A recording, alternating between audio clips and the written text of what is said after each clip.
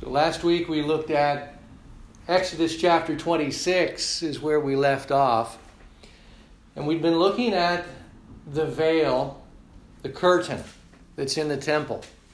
Of course, the first structure was the tabernacle, and then that was replaced by the temple. But still the same location for worship of God. So looking at the curtain particularly, I want to see that in relation to another passage. It's in Leviticus chapter 16.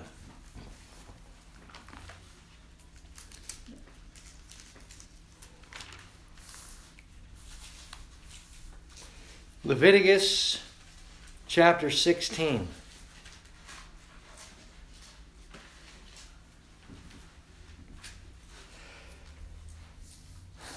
Now, it takes in the entire chapter of that which is going on and the details that are here. But I want us to look at the first few verses, and let's go with verses 1 through 4. So what chapter was that? 16? What chapter did you say it was? Leviticus 16. Yes. 2? Leviticus 16, Yes. 1 to 4.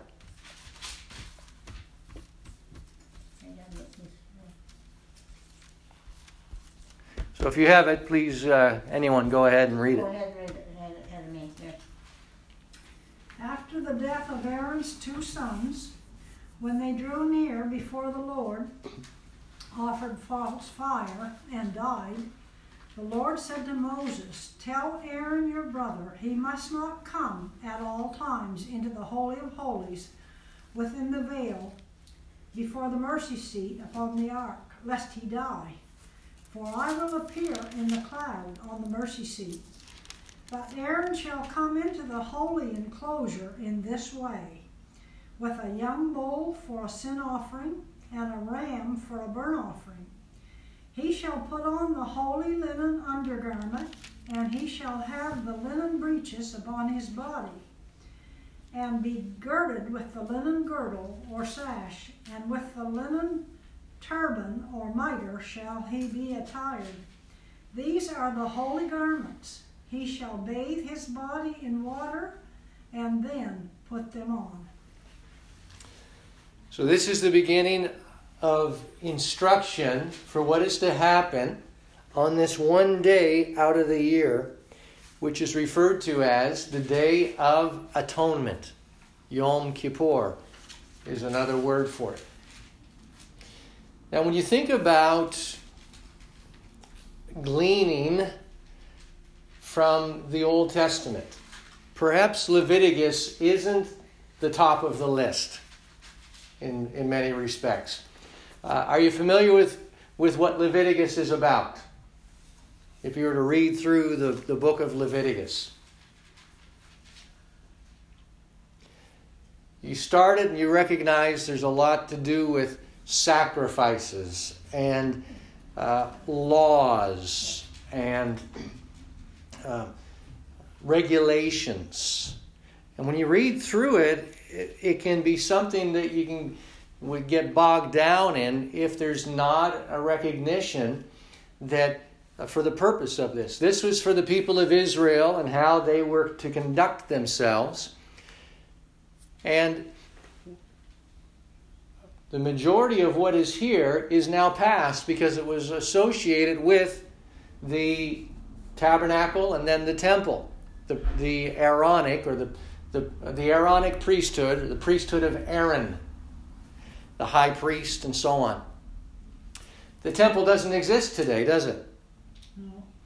Furthermore, the scriptures tell us, especially in Hebrews chapter, Hebrews completely, but Hebrews 9 and 10 are big aspects of it, that Jesus, his priesthood, he's a priest in the order of Melchizedek.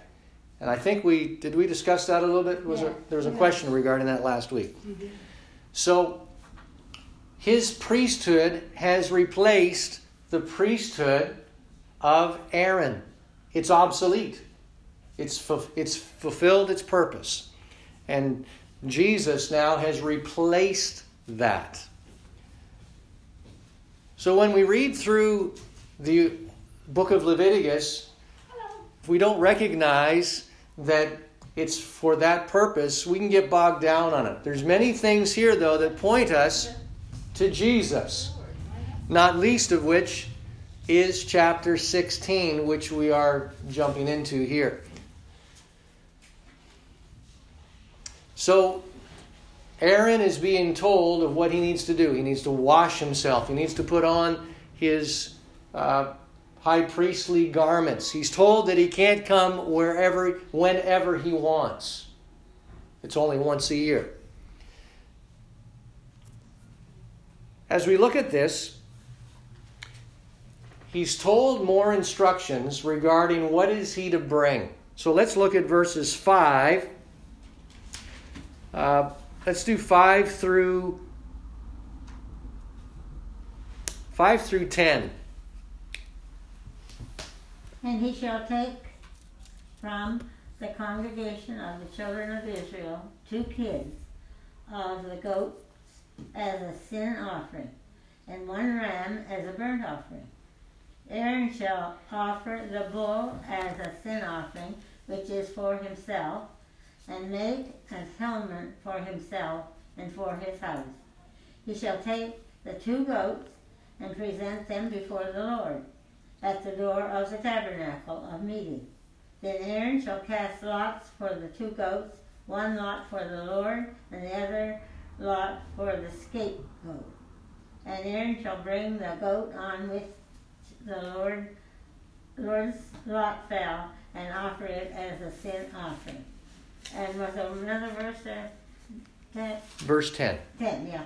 But the goat on which the lot fell to be the scapegoat shall be presented alive before the Lord, to make atonement upon it, and to let it go as a scapegoat into the wilderness. So the main focus here is on 2 goats.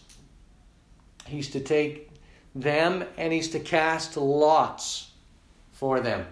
So the way they did it was, one was a black stone, another one was a white stone. They would put it in a pouch and take one in one hand and the other in the other hand, and the black represented that which was the goat, which was for the people, or the Lord as it was, and the other one was the one that was called the goat that was sent away, or in the Hebrew, it's like a name, Azazel. So one was for the Lord, and the other one was Azazel, sent away. So you've heard of the term scapegoat, right? Mm-hmm. People use it today without even recognizing where that term came from. William Tyndale, and when he was translating in 1530 into English, he coined that term, scapegoat. It didn't exist prior to that. But the word, really, this goat was the goat that was sent away. So there's 2 goats. One's going to be taken for the Lord, and it's going to be sacrificed. The other one is going to be taken and brought out into the wilderness. That goat is going to carry the sins away from the people. There was 2 symbols of the same thing. One, the sacrifice for the people's sins. The other, to take their sins or to carry their sins far away. Do we have that picture? So I have on the screen a photo of Jerusalem during the time of Jesus, a model which depicts what it might most likely look like during that time. So in the middle of the screen, you can see is the temple. Now remember, this is a model, all right? This temple does not exist. That temple stands about this tall. as a model, all right? So that's how tall it is, to about my low chest is about how tall that is. So this temple is the place where the priests would offer the sacrifices, and then once a year the high priest would go into that temple. So I wanted to connect this with what was taking place last week, because it was beyond the curtain. That veil prevented the priests from going in the other days of the year except for this one day. So here is a closer view of that temple. So this is the temple itself, and then this is the court of the priests. This is the court of the men, right in here. This is the court of the women. And then out around the other areas outside of that would be where all of the Gentiles could come. So you see how the further away you got from the temple, the more people could be gathered. The closer you got into the presence, the very presence of God, the fewer people were permitted, to the very point that only one person could go into the most holy place. So this is that place that the high priest is going to go into. We'll skip that one. It's not necessary. Well, it's not changing.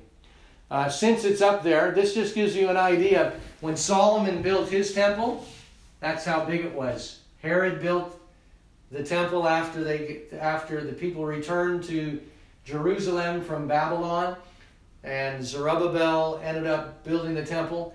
Herod ended up increasing the size of that temple. So you see the comparison of the two is quite significant. I didn't realize that Gentiles were allowed into that temple. So when you look at this, I wonder why it's not responding now. I believe the battery might be low. Did you know that? Low battery? Could be.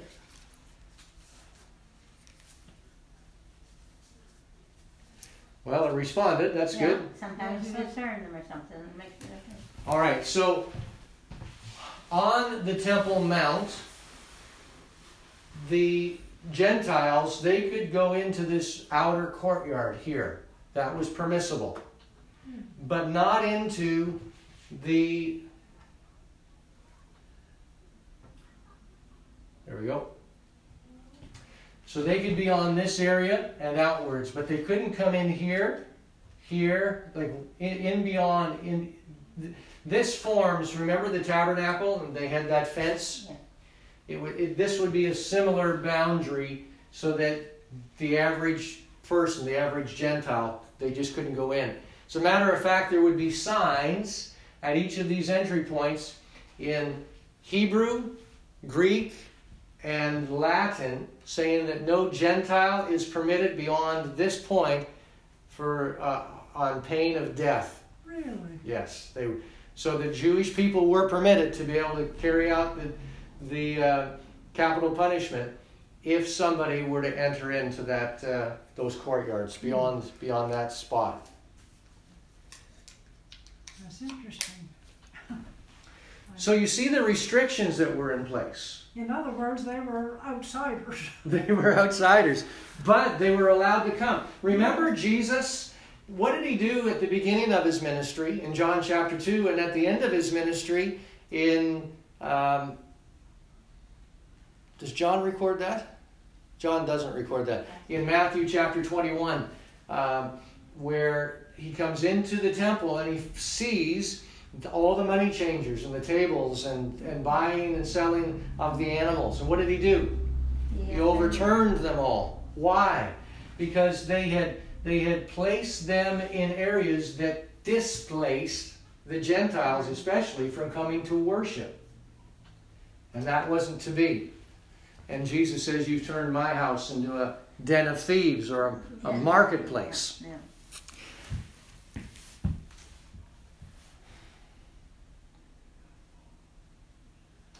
They were rebuked for even carrying merchandise through that temple court. If you were going through casually, just as a shortcut from one side of the temple to the other instead of going around, you were severely rebuked, because it wasn't meant as such. It was meant to be a purposeful ascent to come there to worship, not to just use it as a common area. So the high priest, he's coming on the Day of Atonement, and he is now allowed to go into the most holy place. But there's regulations for him. He has to cleanse himself in a certain way. He has to put on the high priestly garments so that he'll be clothed in the proper garments. Then he's to come with blood. He can't just enter in. He has to come in with blood. So he takes two goats to begin with. And one is for the Lord, and the other one is for the people, as it were, to take away the sins. So here's what happened. One was sacrificed. The blood was collected in a bowl from that goat. That blood would be carried by the high priest into the holy place. Then he would take incense, put it in his censer. He would put that beyond the curtain so that that smoke of the incense would fill that area. And then he would enter in and he would sprinkle the blood in the direction of the Ark of the Covenant. Then he would go back out. Now the order is a bit reversed here, because he first goes in with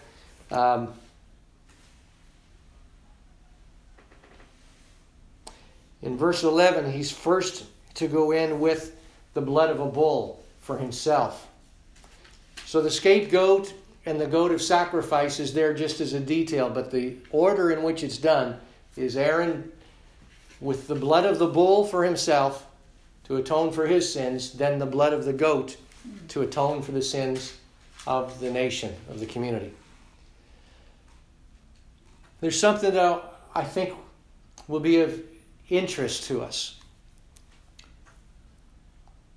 Throughout the years, once they began to worship this way, the tabernacle was built, then the temple was later built, they started to do something. They began to tie a scarlet ribbon around the horns of the scapegoat. Then they would also take part of that ribbon that they would rip in two. They would take the other portion and they would tie it to the door handle of the temple.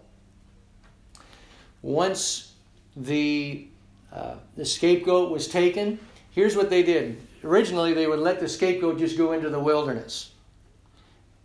But for fear that it might come back into the city, find its way home, the cat came back the very next day, sort of thing. So to try to avoid that, or prevent it, they would have a designated person to not only lead it out, but to take it to a cliff and then to throw the goat over the cliff so that it would fall to its death, so that it wouldn't have the ability to come back. And here's what they observed. When the goat that was taken away was dead, the scarlet ribbon turned white. And by this is what the Jews by tradition believed was that God had accepted and approved of and absolved them of their sin for yet another year. Let me read you something from... Well, before I read that, I want us to recognize this. Why did they begin using a red scarlet, or a scarlet ribbon? They did it based on Leviticus chapter 14. Let's go back there for a minute.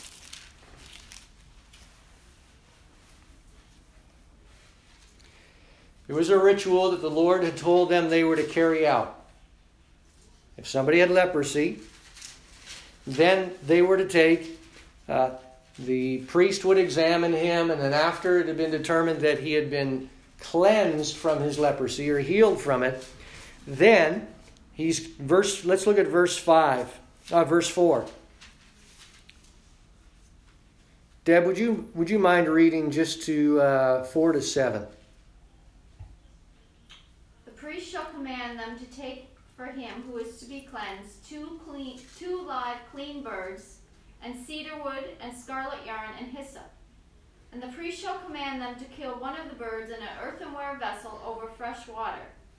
He shall take the live bird with the cedar wood, and the scarlet yarn, and the hyssop, dip them and the live bird in the blood of the bird that was killed over fresh water. And he shall sprinkle it 7 times on him who is to be cleansed of the leprous disease.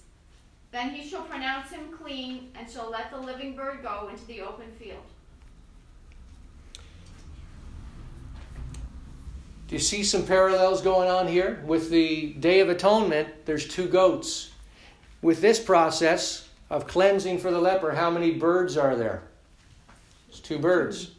What happens to the birds? One is killed, and the other one is? Overrunning water. Yeah, and the other one is released, let go. Yes, right. Now, what happens here? They're to take, with the living and clean birds, there was to be cedar wood and scarlet, and then there's hyssop.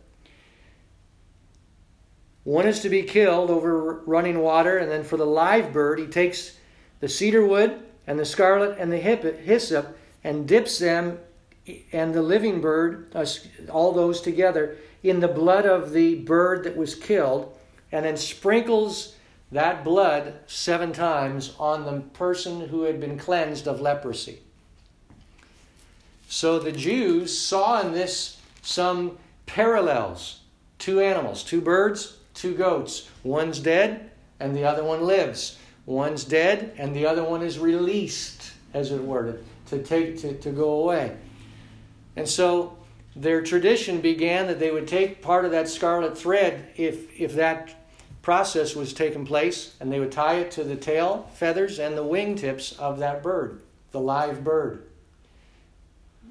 Seeing that to be the case, they decided they were going to start doing this with the scapegoat, the goat that was sent away. So I want to read this to you. In what is referred to as the Talmud, which is a collection of the oral traditions and commentaries by the Jewish people. So in the Talmud it says this: 40 years before the destruction of the temple. So what year was the temple destroyed in? Anybody know? 70. Say again? 70. 70 AD. So we have Jesus. He prophesied that the temple is going to be destroyed, didn't he? He said in Matthew 24, he says, not one of these stones will be left on top of another. So that was in 30 AD, approximately 32 AD. 40 years later, the temple is destroyed.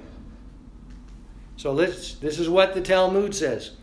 40 years before the destruction of the temple, 70 AD, 40 years earlier, the western light went out, the crimson thread remained crimson, and the lot for the Lord always came up in the left hand. They would close the gates of the temple by night and get up in the morning and find them open again. So here's what he's saying.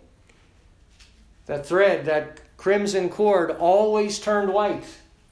But 40 years before the destruction of the temple, it stopped turning white. Every Day of Atonement, they would tie this crimson cord or garment to the doors of the temple, and it remained red, scarlet. The next year. But what happened 40 years before the destruction of the temple? Jesus was crucified. No more need for the scapegoat, because Jesus was the fulfillment. He took our sins and carried them away. He was our atonement. And so this scarlet, I keep losing my word. The scarlet, what did I call it? Yarn, cord. cord, yarn. From the time of Jesus onwards, according to the Talmud, their traditions, the traditions of the Jews, and they didn't believe in Jesus, remember? But they record that for 40 years, before the temple was destroyed, that scarlet cord remained scarlet on the Day of Atonement. They didn't understand the reason why. Because they're still waiting for Jesus to come. They're still waiting for the Messiah to come. They don't believe it's Jesus. At least not yet. Many of them do not. Yeah. But yeah, they're still waiting for the Messiah to arrive for the first time. So that was one thing that happened. The western light went out. So on the lampstand,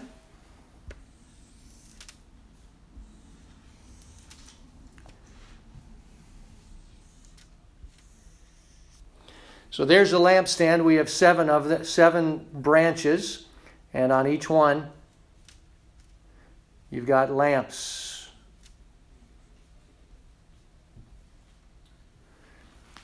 And it says that the western light went out.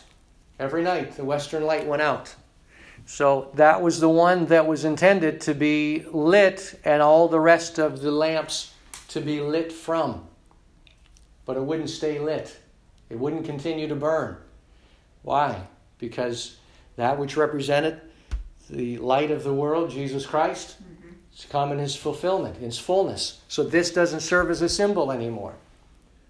It also says that the lot for the Lord, remember it says the high priest would choose lots for which would be the goat for the Lord and the other one to be the scapegoat. It always came up in the left hand. For 40 years, every year it came up in the left hand. There wasn't significance about the left hand except to say it never happened just by random. It's always in the one hand. Always before that it was this year maybe the left hand, next year might be the left hand, 2 years from now it would be the right hand. Just as you roll dice, it's not going to be the same roll every single time. So they began to question, what's going on here? There's something wrong. And then the doors of the temple, when they closed the gates of the temple in the morning, they were always open, indicating that the access into the presence of God has been made available. They didn't understand all of these things, but this is what, even from the Jews' own traditional writings, indicate that there was something significant that happened 40 years before the temple was destroyed. And we see it fulfilled in the person of Jesus, in his death and his resurrection. So he fulfills the types and the symbols of him being the goat for atonement, the sacrifice, the goat that was sent away to carry the sins away, where he was the high priest, fulfilled in that picture as well. The light is fulfilled in him as well. All of these things, symbols and representations pointing towards Jesus. So we could take all kinds of time and look at all the various aspects of the things, articles in the temple. But we would be here, several weeks just continuing to look at the various articles, but that's not our purpose. You can look into that for yourself. But recognize that God designed these things to represent that which would be fulfilled by Jesus. So as the scapegoat, he takes... I failed to bring up our picture. I think we need to talk to Bianca about getting new batteries. There we go. There's our scapegoat with the red ribbon.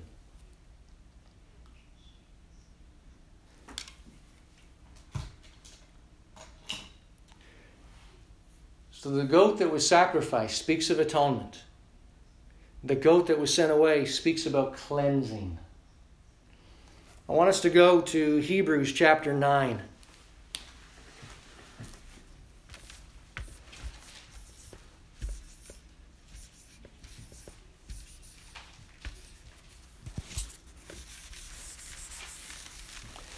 verses 1 to 5.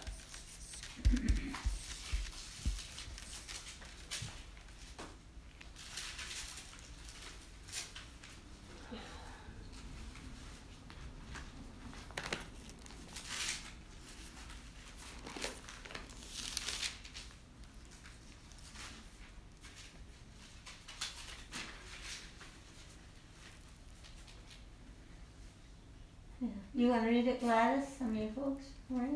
Was you going to read that? Hebrew? What? No, 1 to 5? Hebrews 9, 1 to 5. Then verily the first covenant had also ordinances of divine service and a worldly sanctuary, for there was a tabernacle made, the first wherein was the candlestick and the table and the showbread, which is called the sanctuary, and after the second veil, the tabernacle which is called the holiest of all, which had the golden censer and the ark of the covenant overlaid round about with gold, wherein was the golden pot that had manna, and Aaron's rod that budded, and the tables of the covenant, and over it the cherubims of glory shadowing the mercy seat, of which we cannot now speak particularly.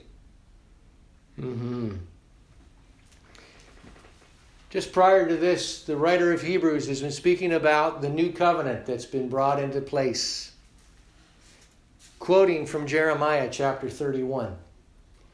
And the new covenant takes the place of the former covenant that had been in place for several hundreds of years. It's been replaced by the ministry and the death and resurrection of Jesus.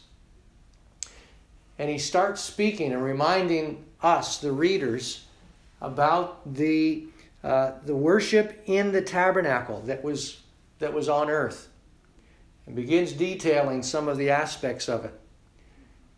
And we've been talking about the most holy place, and where the blood of the goat and blood of the bull one day out of the year was brought in for atonement, for the sins of the high priest and then the sins of the nation.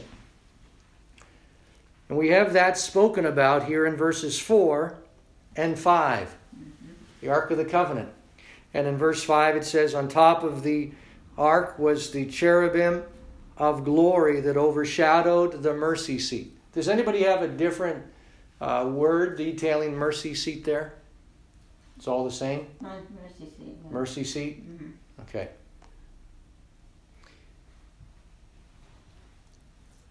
Do you see any connection with this mercy seat with earlier in the book of Hebrews, chapter 4, we see it, and verse 16?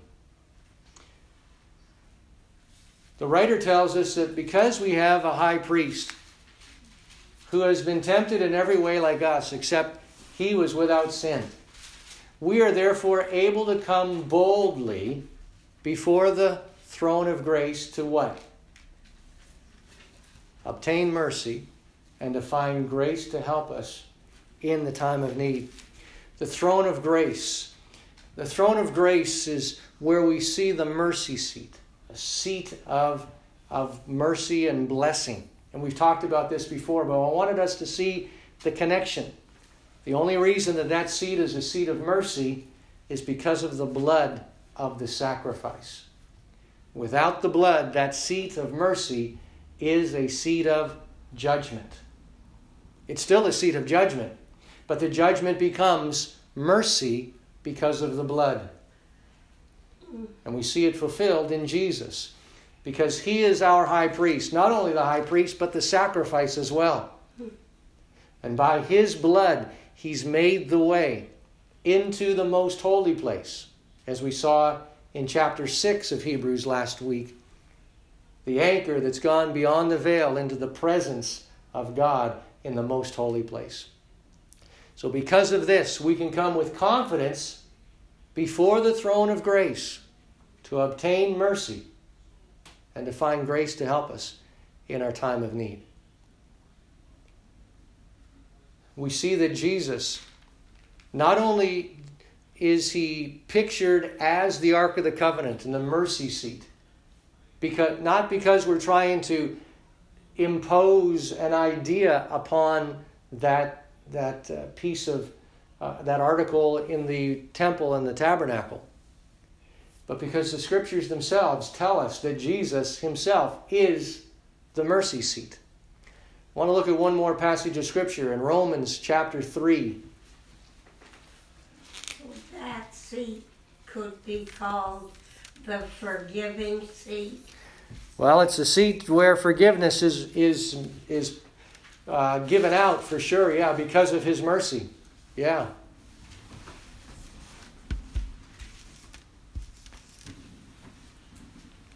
We all know what Romans 3:23 says, for all have sinned and come short of the glory of God. But it continues on in verses 24 and 25. Can somebody read those?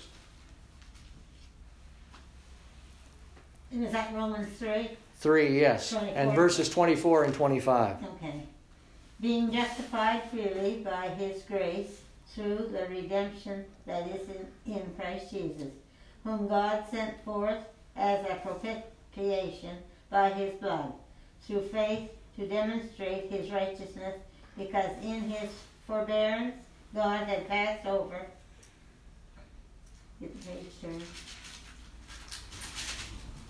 The sins that were previously committed, to demonstrate at the present time his righteousness, that he might be just and the justifier of the one who has the faith in Jesus.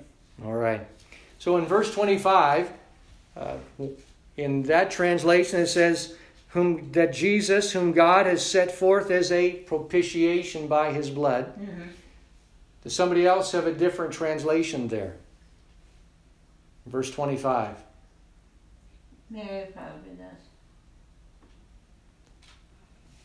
Atonement, speak of Mine says atonement. life-giving sacrifice. A life-giving sacrifice. So there's a life-giving sacrifice, and then another translation will speak of it as the atonement Yes. through his blood. Yes. And atonement, yeah. All right, so atonement through his blood. That word propitiation or atonement is the same word that we see in Hebrews chapter 9 and verse 5 for mercy seat. So it says here that God set Jesus forth as the mercy seat by his blood. So Jesus is the mercy seat, or the fulfillment of the mercy seat. So the scripture itself tells us straight up that Jesus is represented by that picture of the mercy seat.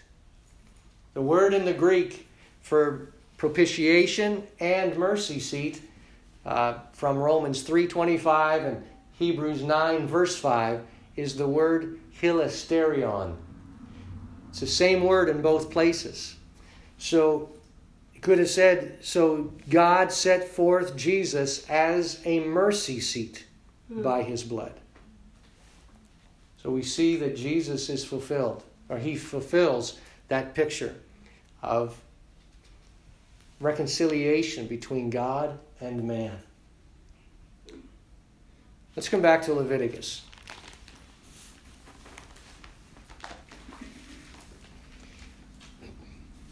We could spend much more time in Exodus looking through various things, but we're going to continue on in Leviticus. And I want us just to have a look here for the time that we have remaining. At Leviticus chapter 1.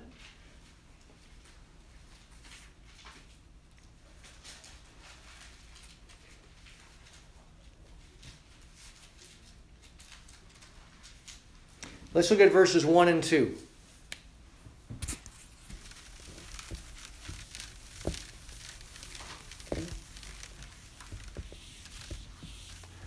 Leviticus 1, verses 1 and 2. And the Lord called unto Moses, and spake unto him out of the tabernacle of the congregation, saying, Speak unto the children of Israel, and say unto them, If any man of you bring an offering unto the Lord, ye shall bring your offering of the cattle, even of the herd and of the flock. So he's going to begin straight away talking about worship through sacrifices and offerings that they're bringing to the Lord. There's 5 sacrifices or offerings that they begin to mention. And if we were to start reading through these aspects in chapter 1, and then we see again in chapter 2, and then chapter 3, and then chapter 4, and then chapter 5. We could get bogged down pretty quickly and easily if we're just looking at it as regulations for the people of Israel. But in chapter 1, we see in verse 3, what is it called? Kind of an offering. Burnt offering. A burnt offering. It's the aroma that goes up, if you will, the fragrance from that whole burnt offering unto the Lord. And then we see in chapter 2, we're going to find out in verse 1 what kind of an offering is offered there. Meat offering. A meat offering, so that would be the King James translation there. More specifically, the word means grain. So in the King James English, meat quite often refers just to food or a type of food. Mine says cereal. Cereal, all right. So grain. Grain, yeah. Grain is cereal. So cereal there, what comes to mind when you think of cereal? Shreddies or Cheerios or something, Weetabix, that sort of stuff. How are those prepared cereals made? They're made from? Grains or cereal grains. So literally it's referring to grain. All right, so the word is referring to a grain offering. Then chapter 3. What kind of an offering is it there? Peace offering. A peace offering. That's interesting. Look at chapter 7. Go ahead to chapter 7 and look at verse 15.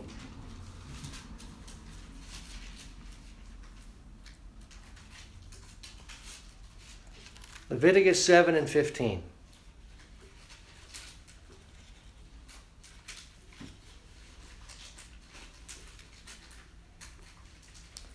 Somebody have that? Go ahead. Read it.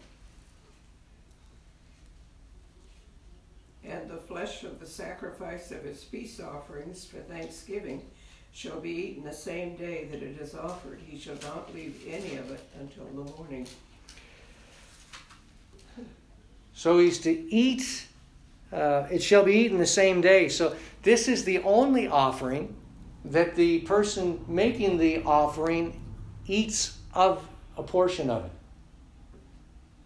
A peace offering. It's also called a fellowship offering. It's not to gain peace. It's not to try to secure fellowship with God. This is an offering that's brought to the Lord because the Lord has already provided peace and made fellowship with his people. So this would be an offering that a person comes really out of thanksgiving and gratitude to the Lord and will offer it up as an offering of thanks for the peace and the fellowship that he has received from God's hand. Let's come back to chapter 4.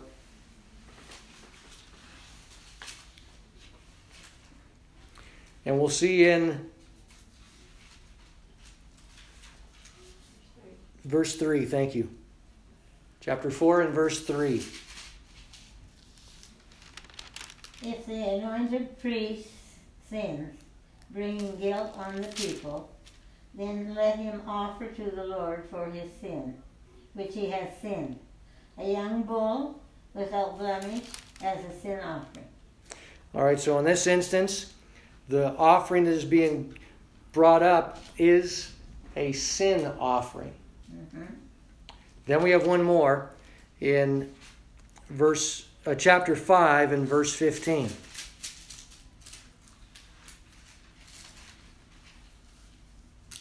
Verse 15. Yes. If a person commits a trespass and sins unintentionally in regard to the holy things of the Lord, then he shall bring to the Lord as his trespass, offering a ram without blemish from the flocks, with your valuation in shekels of silver, according to the shekel of the sanctuary, as a trespass offering. And another way that this could be referred to is not just a trespass offering, but as a guilt offering. So the guilt offering is somebody has they unintentionally harm somebody else's goat or sheep, livestock, or something like that. Now they need to make restitution. Or maybe out of anger, they threw a fit of rage and killed one of his neighbor's livestock, a sheep or something like that. Now he needs to make restitution. And part of that restitution involves him bringing an offering, a sacrifice to the Lord, acknowledging his guilt for what he had just carried out. So this is different than a sin offering or a peace offering or the grain offering, so on. But in each of these offerings or sacrifices is a picture of Jesus. In the grain offering, Jesus is spoken of as the bread of life. And in John chapter 12, he speaks of himself as a kernel of wheat, a grain of wheat, being what? Does anybody know? Unless a kernel of wheat falls into the ground and dies, it remains. Yes, exactly. So this is in the last week of Jesus' life, not the last week, but the last few weeks of Jesus' life when he makes this statement. Unless a kernel of wheat falls into the ground, it remains alone by itself. But if it falls into the ground and dies, then it comes to life, bringing a great harvest. So he's speaking about himself there, that he must die. And it's in response to the request of some Gentiles who said, "Sir," to Philip, he says, Philip and Andrew, "Sirs, we want to see Jesus." Well, Jesus, when he's told this, he doesn't automatically say, "Okay, bring them along. I'll entertain their questions or I'll interact with them." He tells, this is the response. He says, "The hour has come for the Son of Man to be glorified." And then he talks about the grain of wheat falling to the ground. And so this grain, it's like this grain offering that the Lord himself, that Jesus himself is offering himself up. Unless a grain of wheat falls to the ground. And he's speaking directly about his glorification.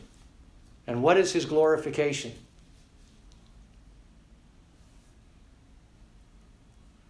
How is Jesus glorified? He'll say just a short time later in that same passage that if I be lifted up from the earth, I will draw all to myself. So he's referring to his death and ultimately his resurrection. As he says, "My soul is troubled within me. What will I say? Father, save me from this hour? No, for it is for this very reason that I have come to earth. I've come for this hour, that the Son of Man may be glorified." So he's offered himself as a grain offering. We see the different respects and aspects of the other sacrifices and other offerings that Jesus has provided himself as. He's the one, because of the offering of himself, we've now been brought close to God, and we have peace with him through Jesus Christ. And we've been made not only friends, but also we've been made sons and daughters of the Most High. One verse that I'd like for us to finish off with is 2 Corinthians chapter 5 and verse 21.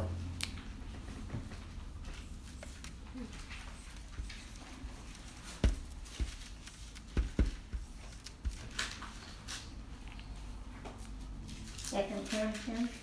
2 Corinthians 5 and verse 21.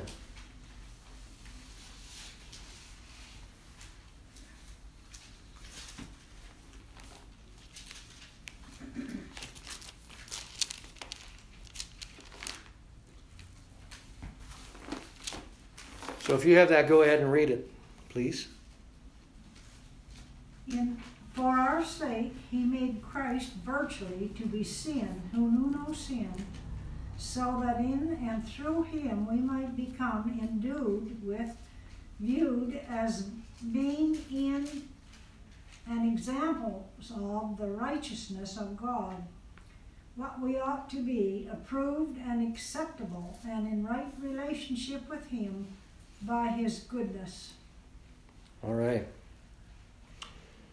So God made Jesus, the one who knew no sin, and the scriptures say to be sin for us.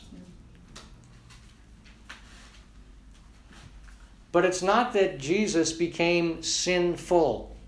What it's referring to there is that he made him who knew no sin to be a sin offering for us, a guilt offering.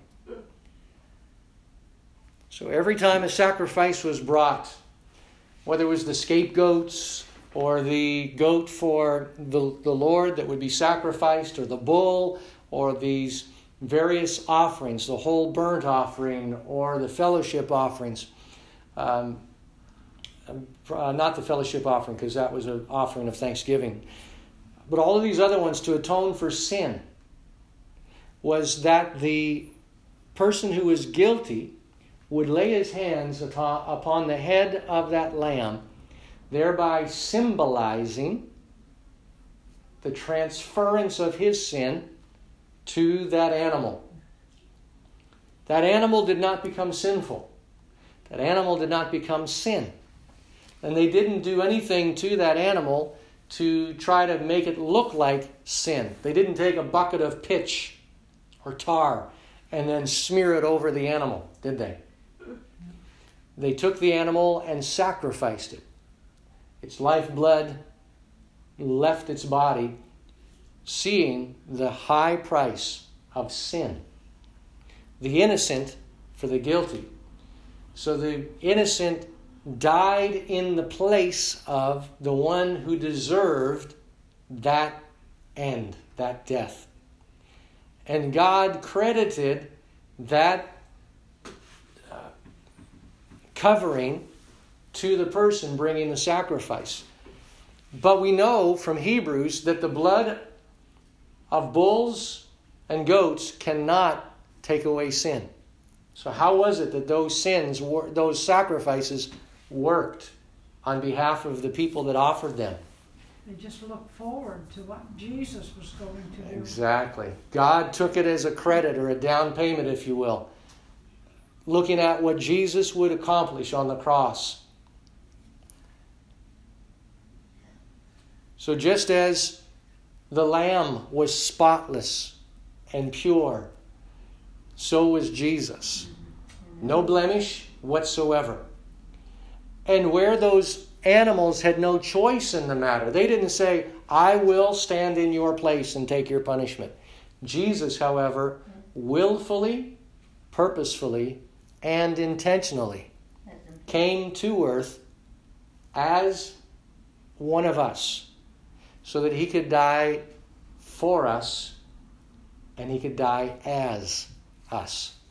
It's a choice he made, so that he came to take our place, so that he who was without sin, God made him a sin offering, so that you and I could receive that imputed righteousness from Jesus Christ. We would be credited with his righteousness.